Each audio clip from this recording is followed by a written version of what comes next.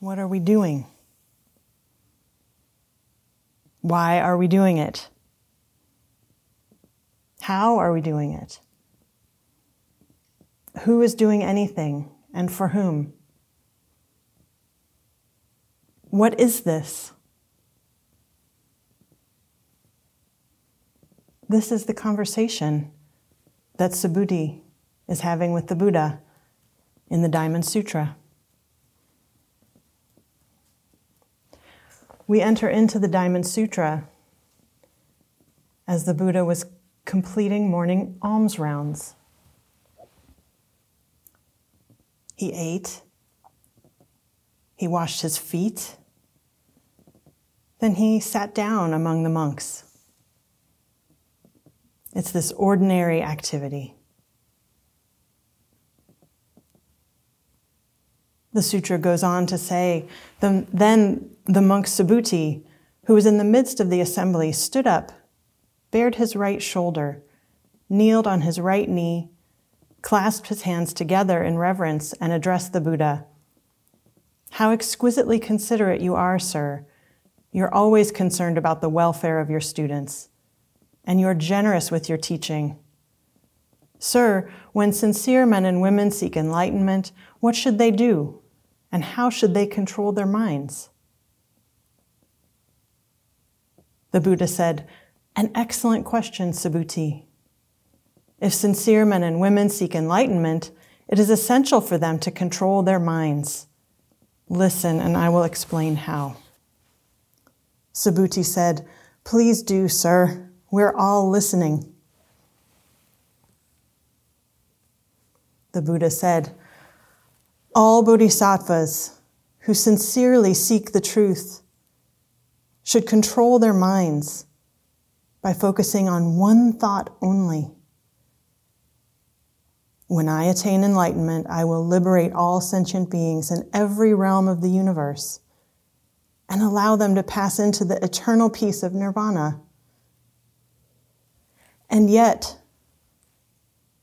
when vast, uncountable, unthinkable myriads of beings have been liberated, in reality, no being has been liberated. Why? Because no one who is a true bodhisattva entertains such concepts as self and other. Thus, in reality, there is no self to attain enlightenment and no sentient beings to be liberated.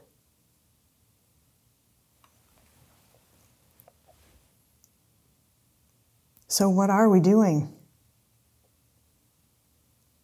Why are we doing it? And who are we talking about? It's like that chant you hear at protests sometimes. What do we want? Enlightenment. When do we want it? Now. The assembly is seeking the truth, hoping to attain enlightenment. What is enlightenment? And why would we seek it?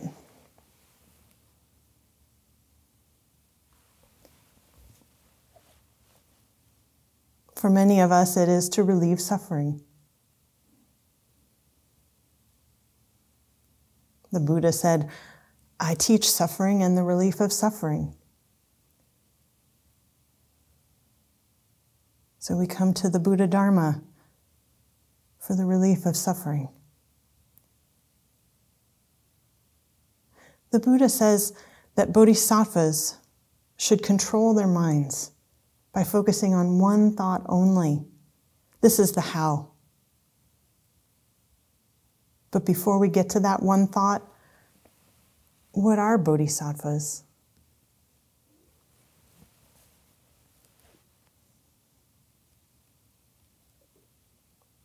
Bodhisattva is a Sanskrit word. It means awakened being. Bodhisattvas do the work of Buddhas. They are dedicated to the universal awakening, to the enlightenment of everyone. And while they're fully able to attain nirvana, they vow not to do so, not until everyone does.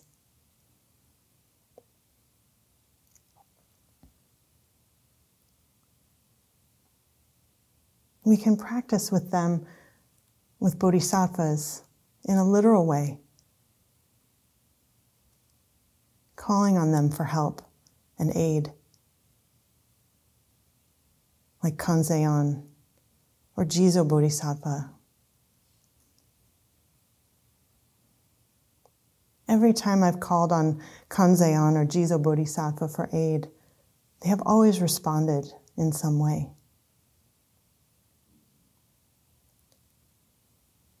Or we can practice with them as archetypes, psychological or spiritual models for our own inspiration. A reminder for what we ourselves are capable of.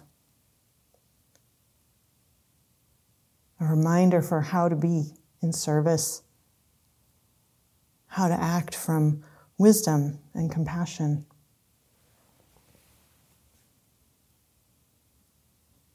Okay, so this how. The Buddha said, all bodhisattvas who sincerely seek the truth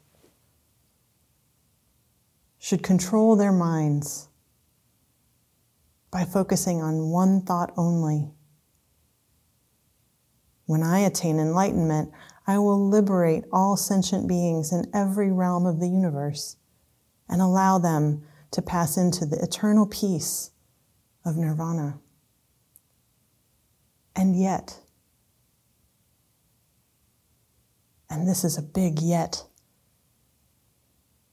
when vast, uncountable, unthinkable myriads of beings have been liberated, in reality, no being has been liberated. Why? Because no one who is a true bodhisattva entertains such concepts as self and other. Thus, in reality, there is no self to attain enlightenment, and no sentient beings to be liberated.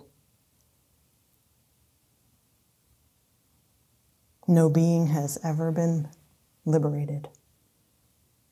There is no self to attain. There are no sentient beings to be liberated. How can this be?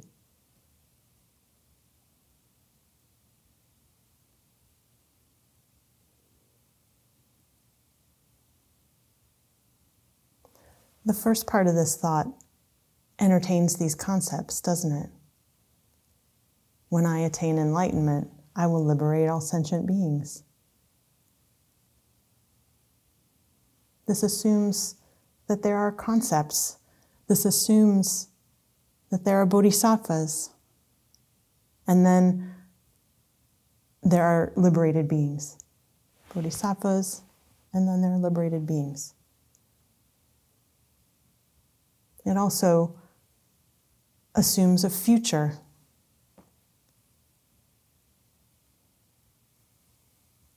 When I attain enlightenment sometime in the future. It assumes attainment. It also assumes a kind of generosity, a selflessness, a self that puts others first. A kind of conventional generosity. A generosity that can be functional, even inspiring.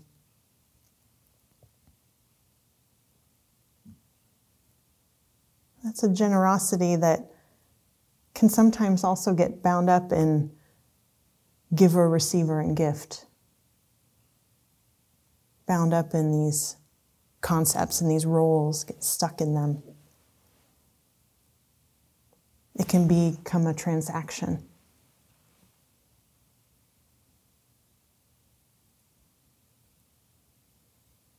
Doesn't it seem like everything has become a transaction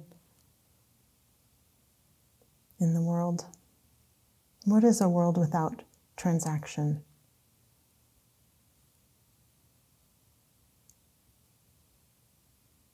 For example, another example of a transaction, transactional generosity. An emperor donates money, builds a temple, and then asks, what merit do I get from that? We can get stuck there. Maybe we have a discomfort with receiving gifts, and we limit them or don't accept them or can't accept them gracefully, make it awkward.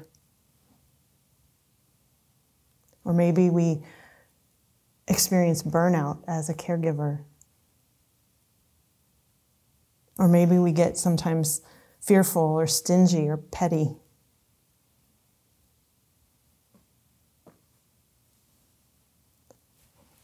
So it seems like this mind of enlightenment is important.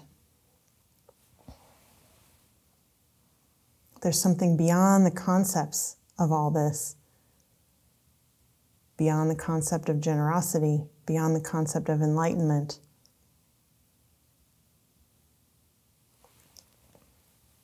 The mind of enlightenment, this wish for awakening, is sometimes called bodhicitta.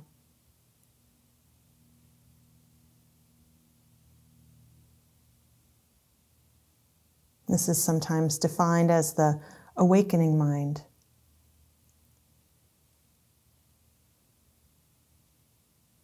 The mind of enlightenment. Bodhisattvas cultivate bodhicitta. Bodhicitta is like bodhisattva fuel.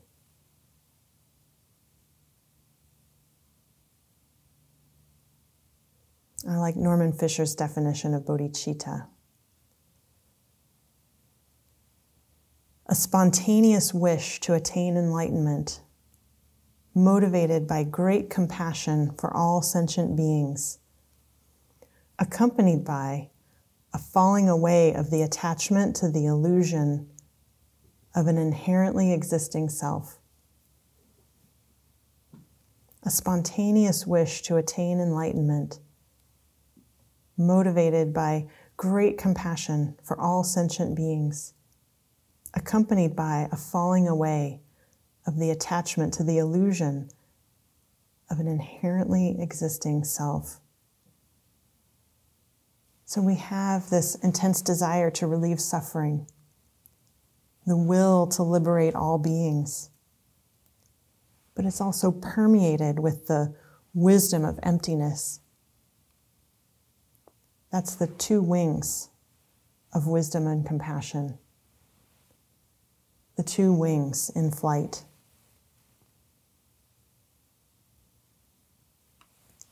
This is a powerful fuel for practice.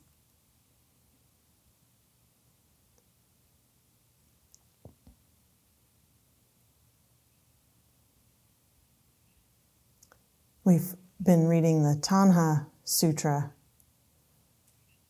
Tanha means thirst and craving and suffering, wanting, longing.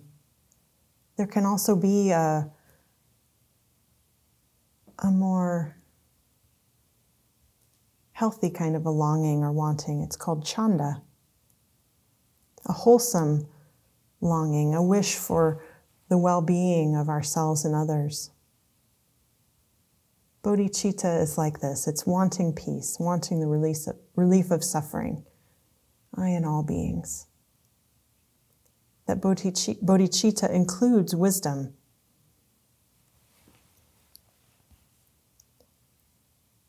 Wisdom, one of the 6 paramitas or perfections, wisdom, also known as understanding, wisdom, prajna paramita.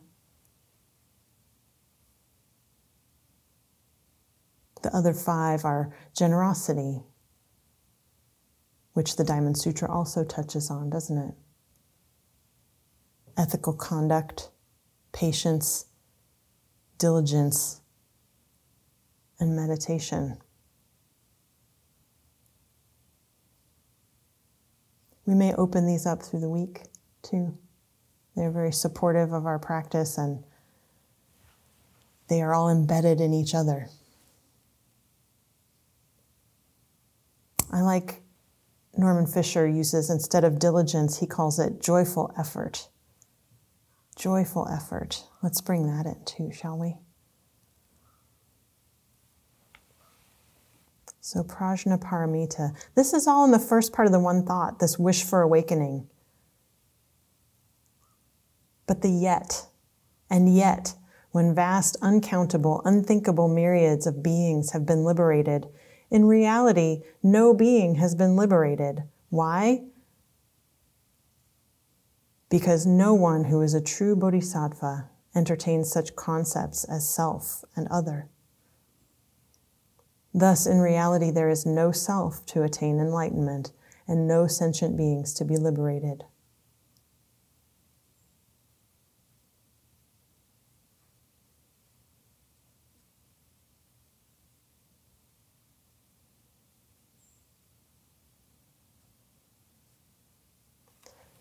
It's almost like this teaching simultaneously undercuts and underlines its own teaching.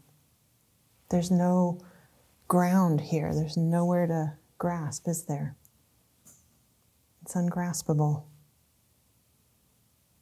Just like everything.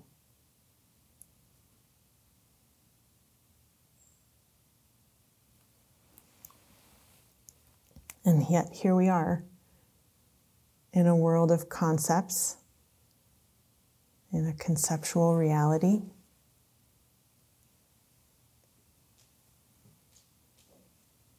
A so-called bodhisattva knows there's no such thing as a bodhisattva. A bodhisattva relies on prajnaparamita.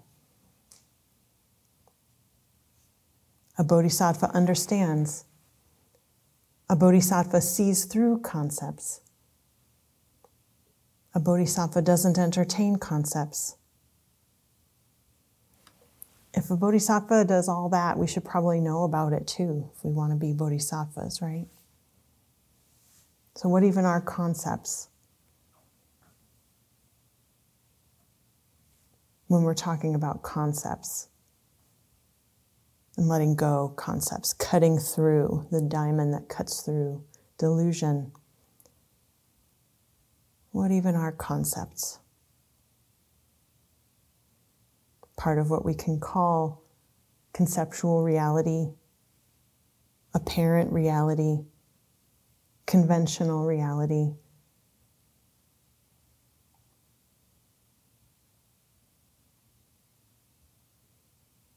The reality that we walk out of a Zen retreat and, I don't know, it used to be called water cooler conversation, right?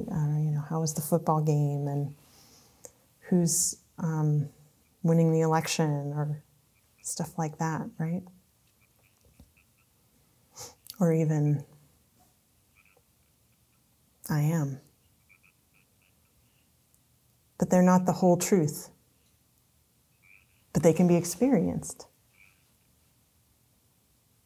Concepts. This is a beautiful teaching that the Diamond Sutra delivers to us. There's no such thing as a frog. They're only called frogs. That's why we call it a frog.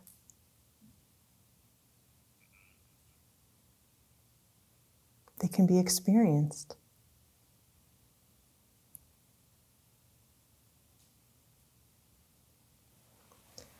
Another example Hogen Roshi was using was the sky.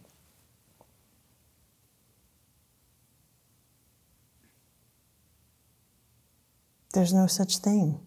How would you wrap your arms around it? Where is the actual beginning and end of it?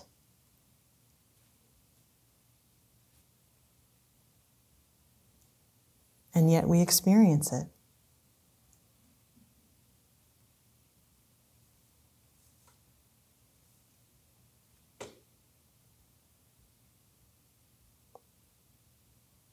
Another example might be the body. This is what we've been practicing with the last few days. When we really look, what is it? When we really feel into the body, feeling the body with the body, what is that experience?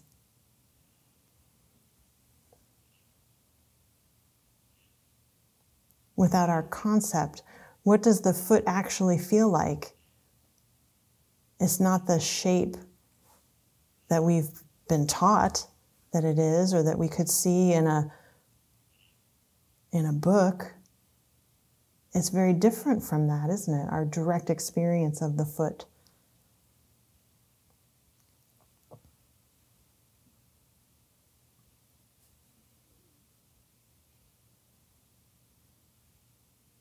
Can we truly differentiate the sensation of pressure on the cushion or the floor?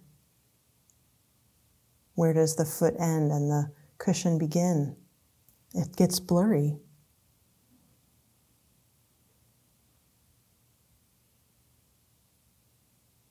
It goes beyond our attempts to define it. And yet we experience it.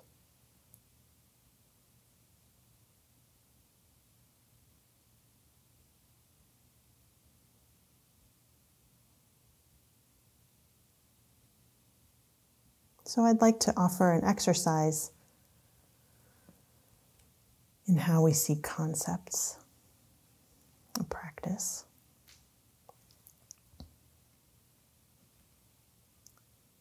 So for a moment, do please look around the zendo. Look around and see what you see. Try to gather every single detail that you can. Really see the zendo. Take it all in as best you can, in as much detail as possible. The colors, the shapes, the lights, the shadows, everything.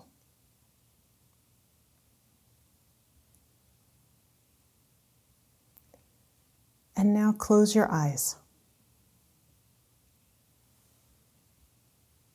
Keep your eyes closed and recreate exactly the zendo.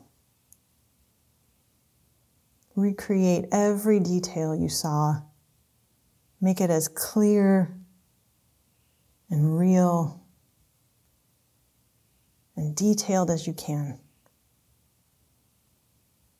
The zendo.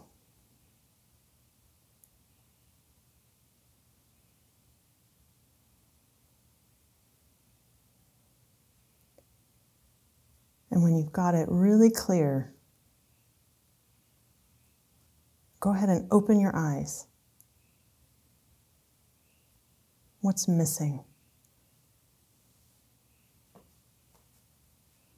What did you forget?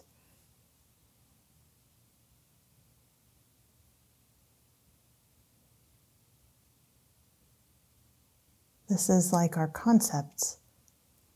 Our concept of the zendo is missing so much life.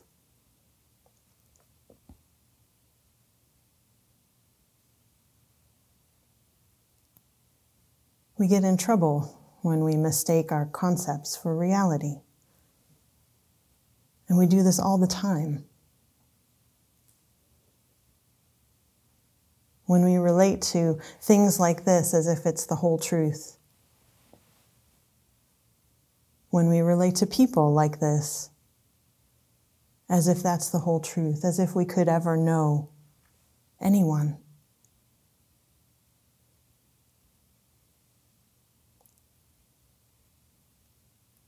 Another way you can compare your idea of reality to reality. This is an exercise from someone named Ellen Langer.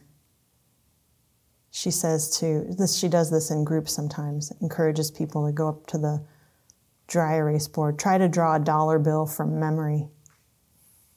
It's hilarious, ridiculous.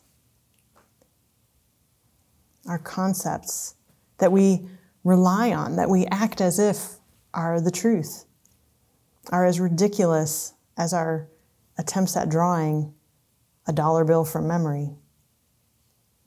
Ellen Langer's definition of mindfulness, she's a psychologist, a scientist, and is sometimes called the mother of mindfulness. She explores and researches mindfulness, but she has come at it not through the Buddha Dharma. Her definition of mindfulness is the process of actively noticing new things. The process of actively noticing new things. Isn't that beautiful? Seeing the continuous flow.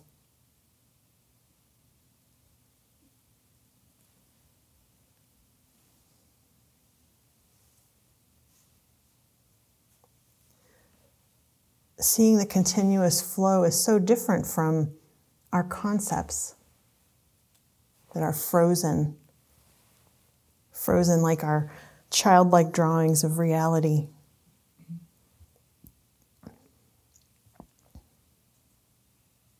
One of my art teachers said, no lollipop trees. Lollipop trees. I mean, we can sometimes even relate to real trees in that way. When we say, yeah, that's a tree.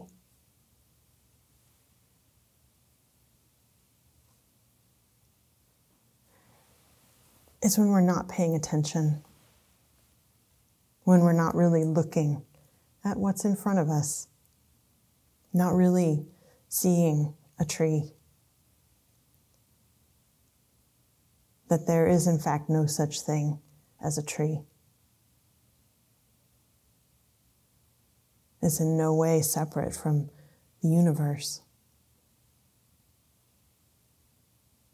When we really pay attention,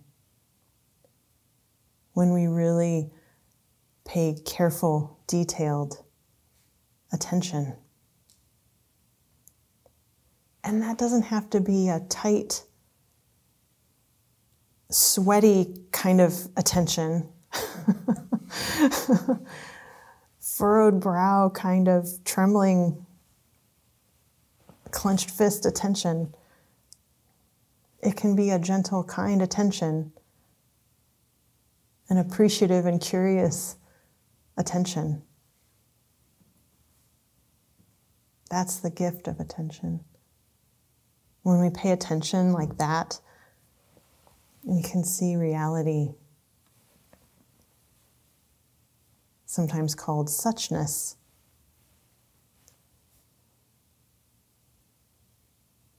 Free from concepts.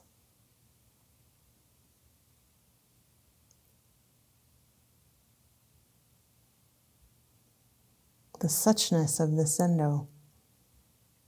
This right here.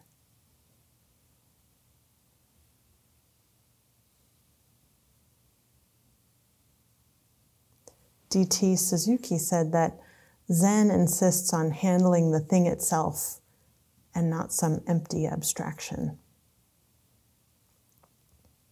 Zen insists on handling the thing itself and not some empty abstraction. Everything is and can only be itself. When we see this, how everything is alive.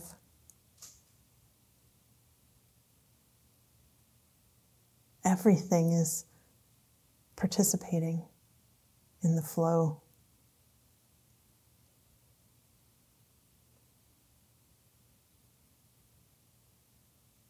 And we can get stuck in our ideas, in our two-dimensional worlds, in our lollipop tree forests.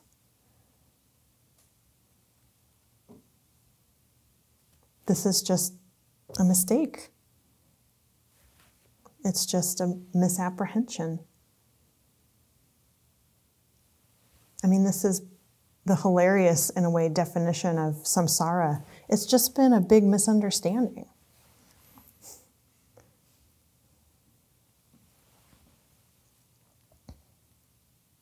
It can be fatal, the basis for war. Defending, I, me, mine, defending territory, fearful of losing identity.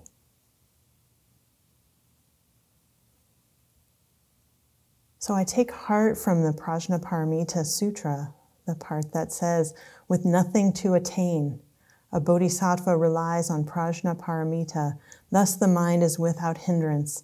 Without hindrance, there is no fear.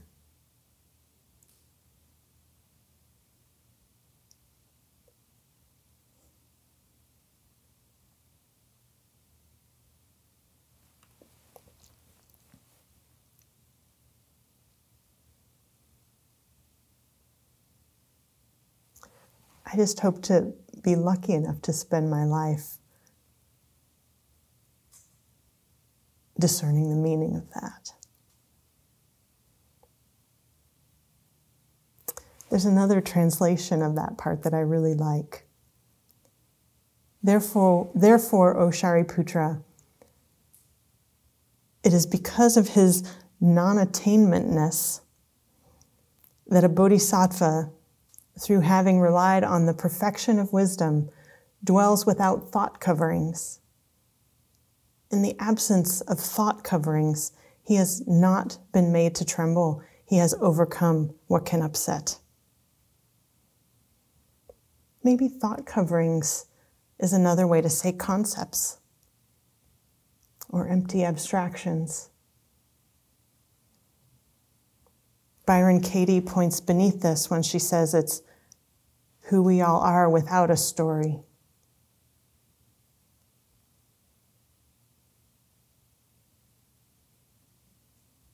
She also talks about this regarding generosity.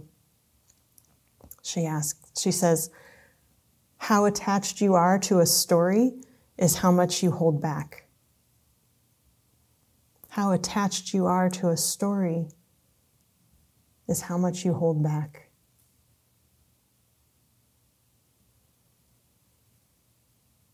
The Prajnaparamita Sutra is also about relieving suffering by taking apart our concepts. Avalokiteshvara, when deeply practicing Prajnaparamita, clearly saw that all five aggregates are empty and thus relieved all suffering. This is relevant to our practice, our direct practice on the cushion. This is what we're doing. Our practice to stabilize the mind, to focus on the body, to focus on the breath, the very foundations of mindfulness, and to see into what is underneath these thought coverings. The five aggregates that they're made from: form, sensations, perceptions, formations, and consciousness. We just start by looking deeply into what we think is real and question it, starting with the body, the form of the body, the forms of what we perceive. We can see that it's not what we thought it was at all. Our perceptions, what we cognize and recognize, we've been connected with form, maybe liking or disliking. Our perceptions take on the thought covering like a mirage. A mirage is just the literal bending of light that tricks our eyes and our mind into thinking that there's water when there isn't. There's just two different temperatures of air. But we can believe that there's water. Or another perception is when we look at a photograph, it's just maybe some colors on a piece of paper or pixels on a screen, and we say, oh, that's me. And I like that picture, and I don't like, that's a very unflattering picture, right?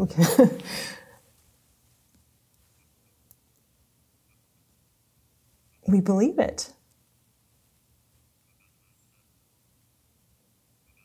We believe our opinions and views about what is pleasant or unpleasant, and yet those are totally arbitrary. People disagree all the time about what's beautiful or what's ugly. Just look at architecture.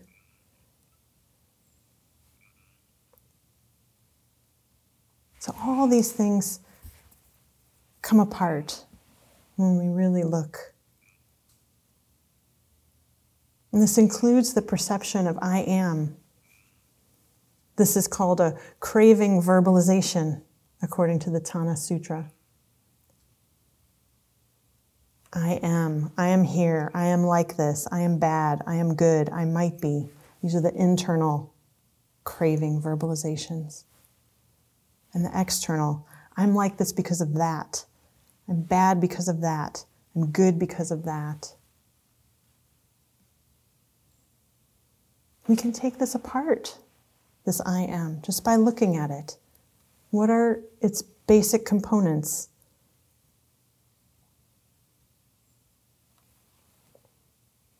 When did it arise? What is it made of? How did that happen? We get to stop and really look at this process that we usually don't even notice and just take to be true or real. This process can reveal the emptiness of all of our fixed views, all of our concepts.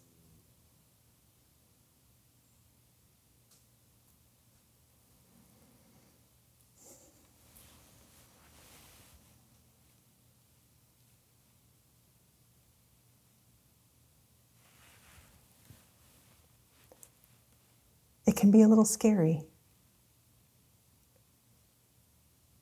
because we're not permanent.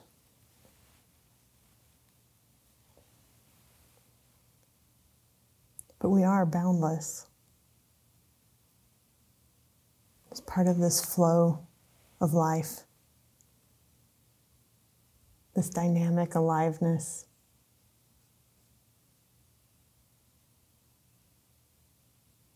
And in that is the freedom to really be in the zendo. There's no such thing as a zendo. It's only called a zendo. That's why we call it a zendo. There's nothing to attain. It's all right here. Where else? When else could it be? So let's keep going with joyful effort, with patience, with generosity,